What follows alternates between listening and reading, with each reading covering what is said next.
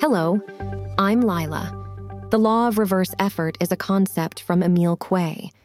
It means that sometimes when we try really hard to do something, it backfires and we don't succeed. Imagine being told not to think about a pink elephant. The harder you try not to, the more you end up thinking about it.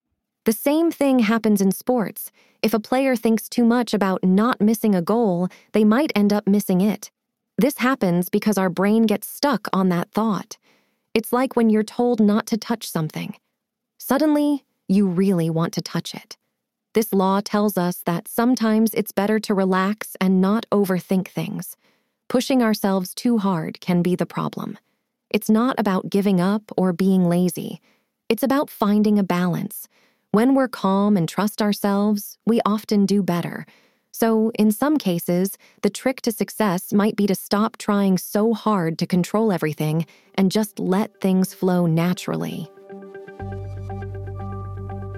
Ask Lila more about this topic at mentalnotes.ai.